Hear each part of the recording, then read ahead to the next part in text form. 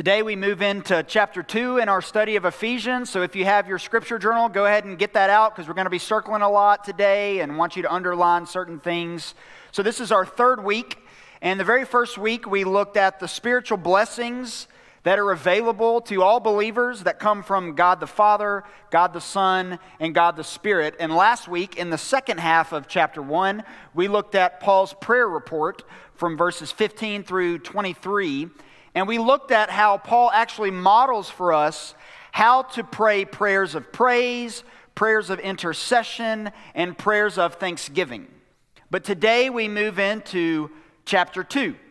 Now remember, I've said from the beginning that Paul is not thinking in verses and chapters. So think of our passage today as directly following what we have been studying the last couple of weeks. Now, it wasn't that long ago that I actually preached on Ephesians 2, 1 to 10, but I want you to stop right now and look up. This is not a repeat, okay? I didn't even examine my notes from when I preached on this back in August and September, and one of the main reasons I didn't is to show you and model for you that every time you open up God's Word, He brings a freshness to it.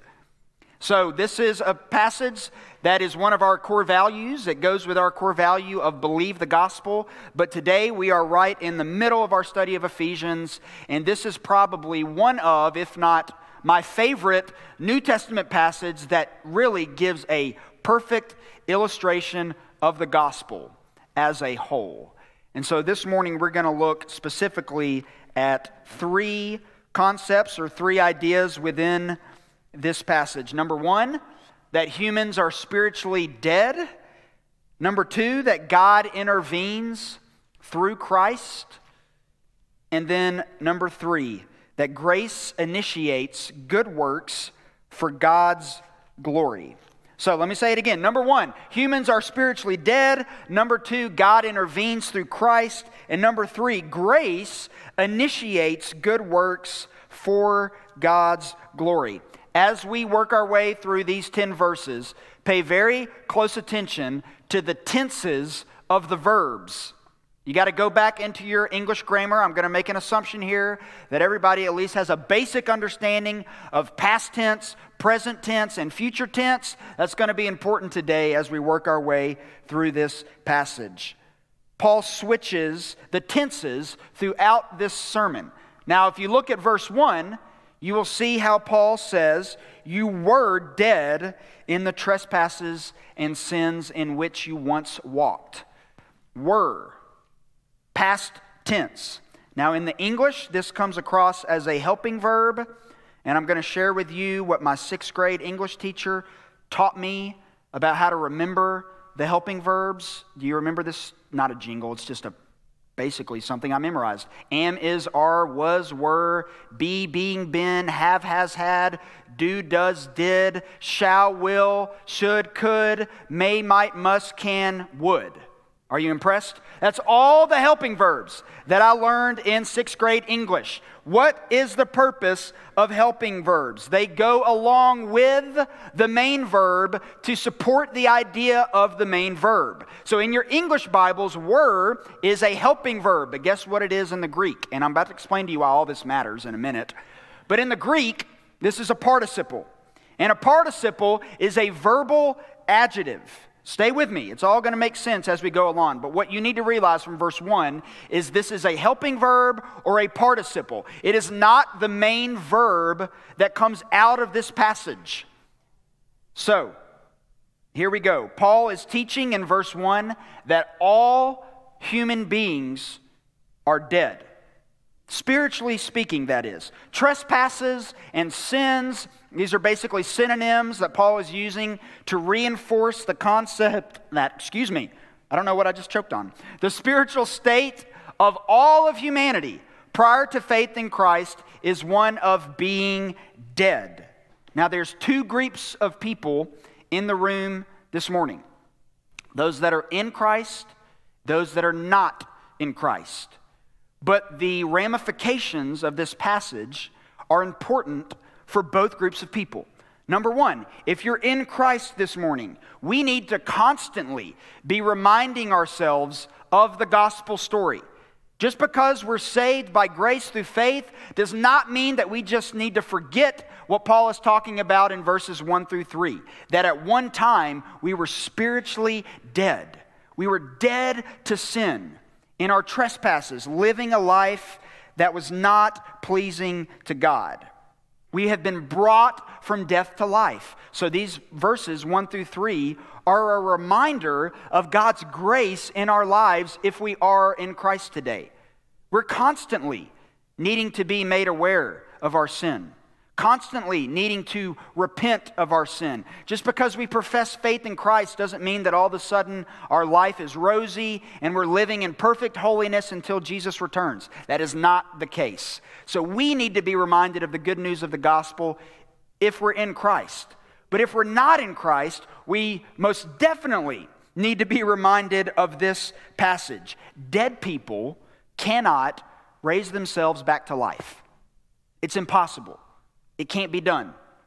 The only one that made it possible was God and His Son Jesus. Spiritually speaking, though, none of us on our own can bring ourselves back to life. Dead people are dead.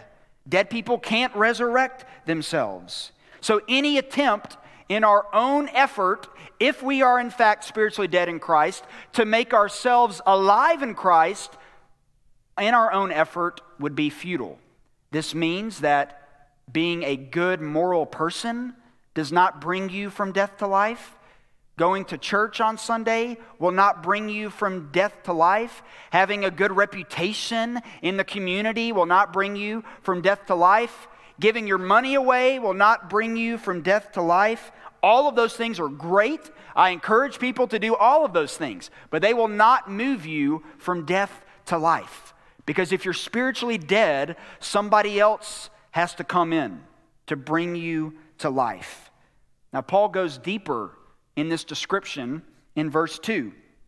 He says that when people are lost, they follow the course of this world. They follow the prince of the power of the air. Who is this? This is Satan. This is the devil. The spirit that is now at work in the sons of disobedience. Now we need to distinguish very clearly what Paul is saying here. Paul is not teaching in this passage that Satan is the one who caused you to sin. That's very important. So we often hear this phrase, the devil made me do it. That is theologically inaccurate. Go back to Genesis 3. The serpent does not take the fruit and shove it in Adam and Eve's mouth. They freely choose to receive it.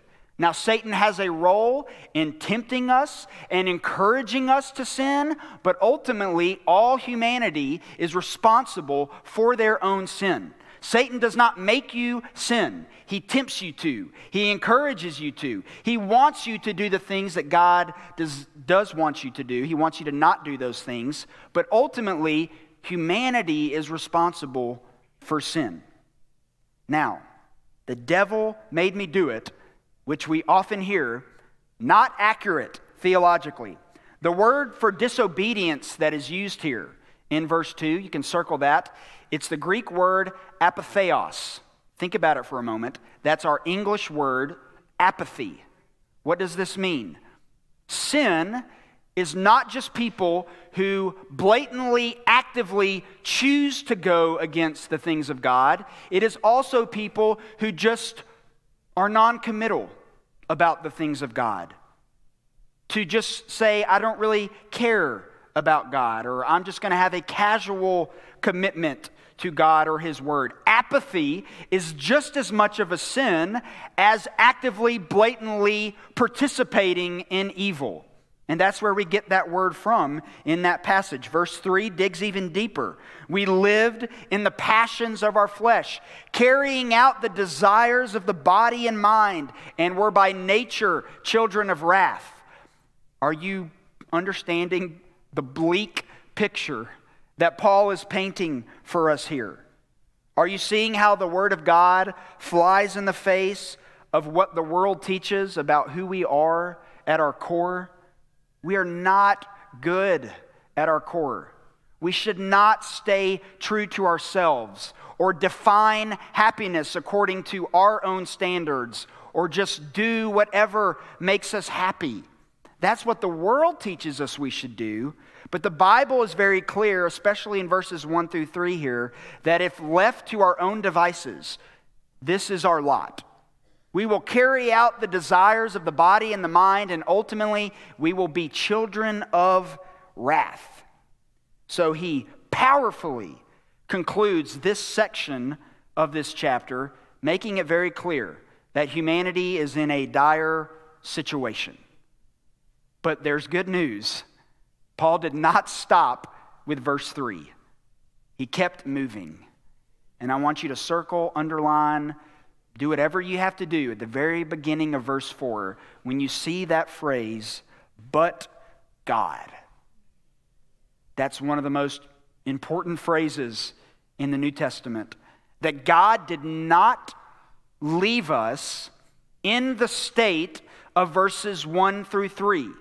He had a plan, and that plan was that God intervened through his Son, Jesus Christ. God, being rich in mercy, sends Jesus to live amongst the wicked, the evil, the sons of disobedience. The character of God is one of mercy, love, compassion, and grace. Psalm 103:8 makes it very clear. The Lord is compassionate and gracious, slow to anger and abounding in steadfast love. This is who God is at the core of his being. Now, he's also a God of judgment and a God of wrath, but if we only highlight those qualities and ignore what Psalm 103:8 makes very clear, and the 505 references in the entire Bible to love, then we have truly missed the heart and the character of who God is. Now, Paul uses love twice in a somewhat strange way to basically make sure that we understand that God is a God of love. It's not just that God has great love, but that great love is the same love that he demonstrates towards humanity. Now, did we deserve that love? Absolutely not. The phrase that argues that is when he says, even when we were dead in our trespasses. So he goes back to a phrase that he had mentioned in verse 1.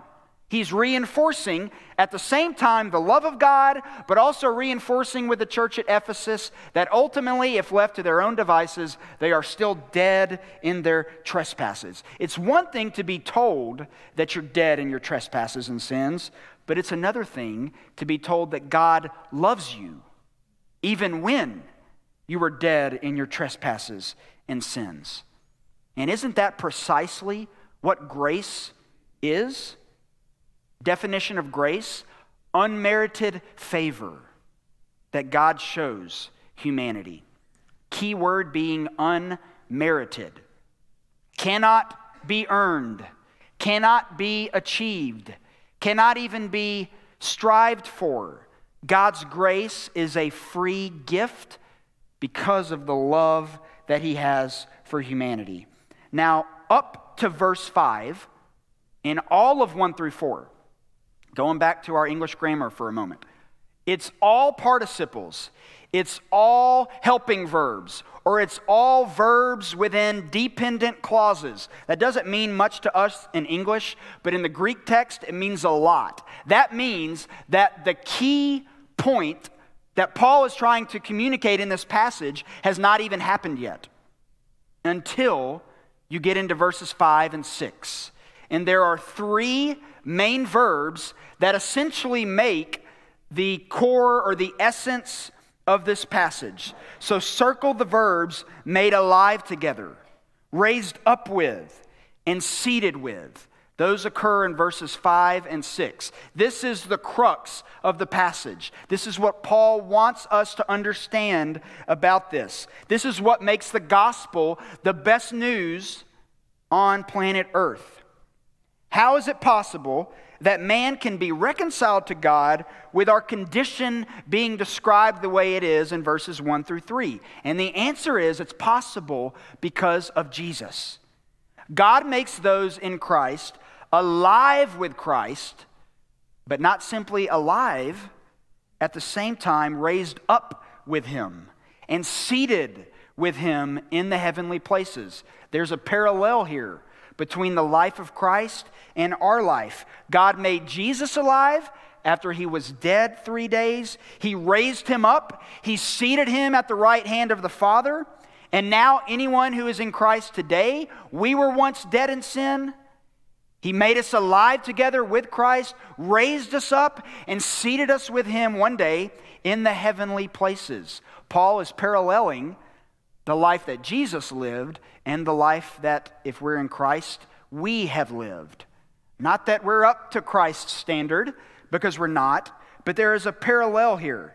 And the tense of those verbs in verses 5 and 6, they're past tense.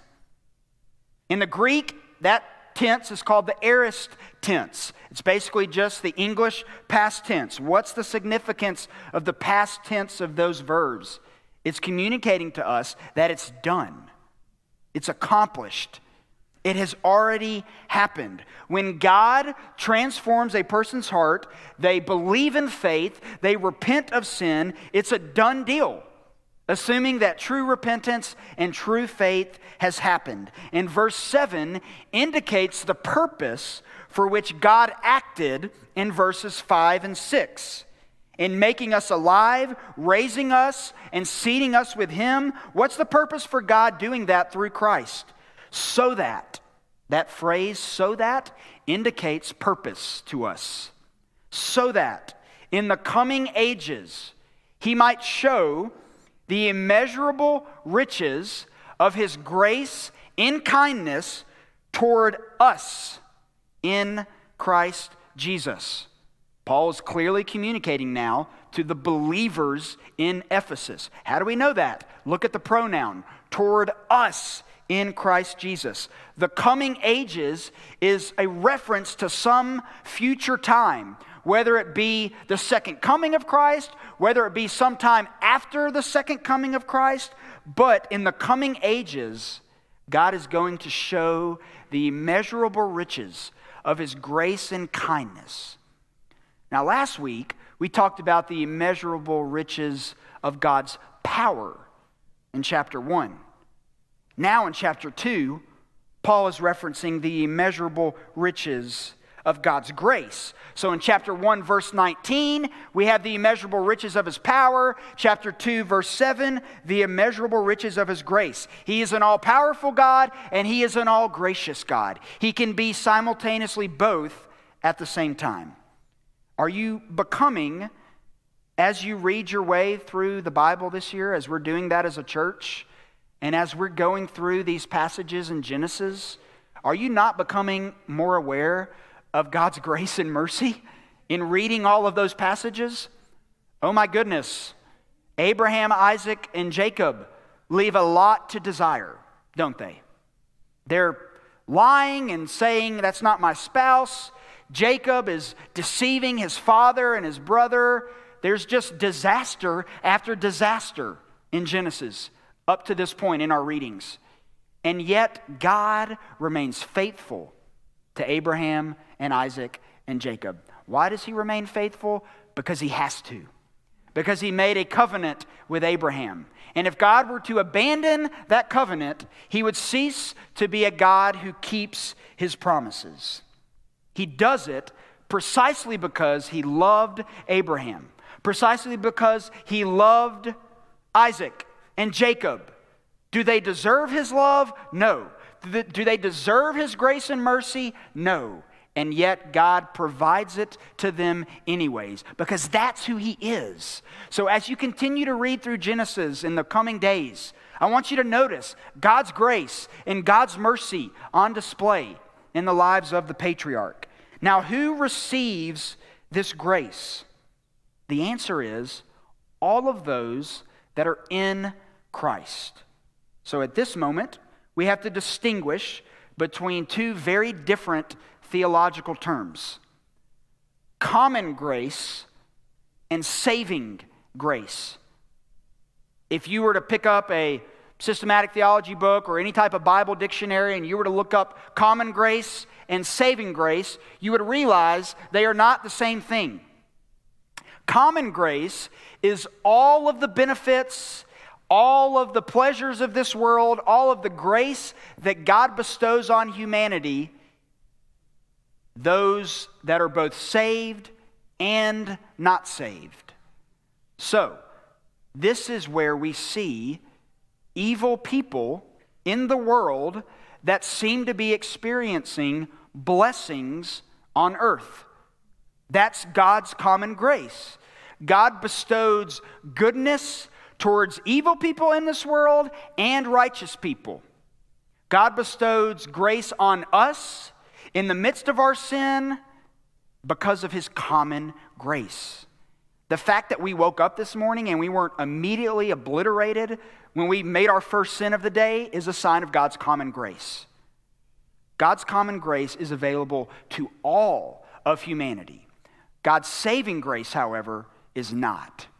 God's saving grace is the grace reserved for all of those that are in Christ. It is for those who believe in faith in the finished work of Christ on the cross and repent of their sin. If you want to read a great essay on saving grace, you can go to the Gospel Coalition website and just search Saving Grace. And there's an excellent article that gives you all of this detail and explains more fully the magnificence of this great doctrine. Saving grace is not in the lives of all people. Saving grace is only in the lives of those who have believed in faith and repented of their sin. The author of that essay says this: grace does not contemplate sinners merely as undeserving, but ill-deserving. It is not simply that we do not deserve grace, we do deserve hell. It's not that grace is merely for the undeserving, but it's for the ill-deserving. And by the way, none of us deserve God's grace. But God wanted to show the immeasurable riches of His grace in kindness. And so He bestowed it on all of those who believe in faith and repent of their sin. Number 3, grace initiates good works for God's glory. Verses 8 through 10, probably the most well-known verses of this passage. You probably know it well. By grace, all that are in Christ are saved through faith. And this is not your own doing. Don't miss what Paul is teaching here. All that are in Christ are saved through faith, and this is not your own doing. It is not my own doing. Even faith is not up to you. Let me say it again. Even faith is not up to you. You believe in faith because the Spirit of God did a work within your heart. If you're spiritually dead, you can't just decide on your own in your flesh to be made alive again. God has to initiate that work in your life. The mystery of salvation is that God knows who ultimately will repent of their sin and believe in faith and those who will not. So the question is, what is humanity's responsibility in salvation? The answer is to respond in faith. To believe that when we open the Word of God and we read Ephesians 2, 1 to 10, to believe it and repent of sin. Salvation is clearly a gift from God. Paul makes clear at the end of verse 8, therefore man must receive that gift to be made right with God. And it has to be received freely. Verse 9 makes it clear that the gift of salvation is not a result of works. Now, I know what some of you are thinking. Well, is faith and repentance then not a good work that makes us right with God? And the answer is no. It is not a good work. It is our response to God working in our hearts. Repentance and faith are what God gives to us to bring us back to life. Let me explain it a little bit better.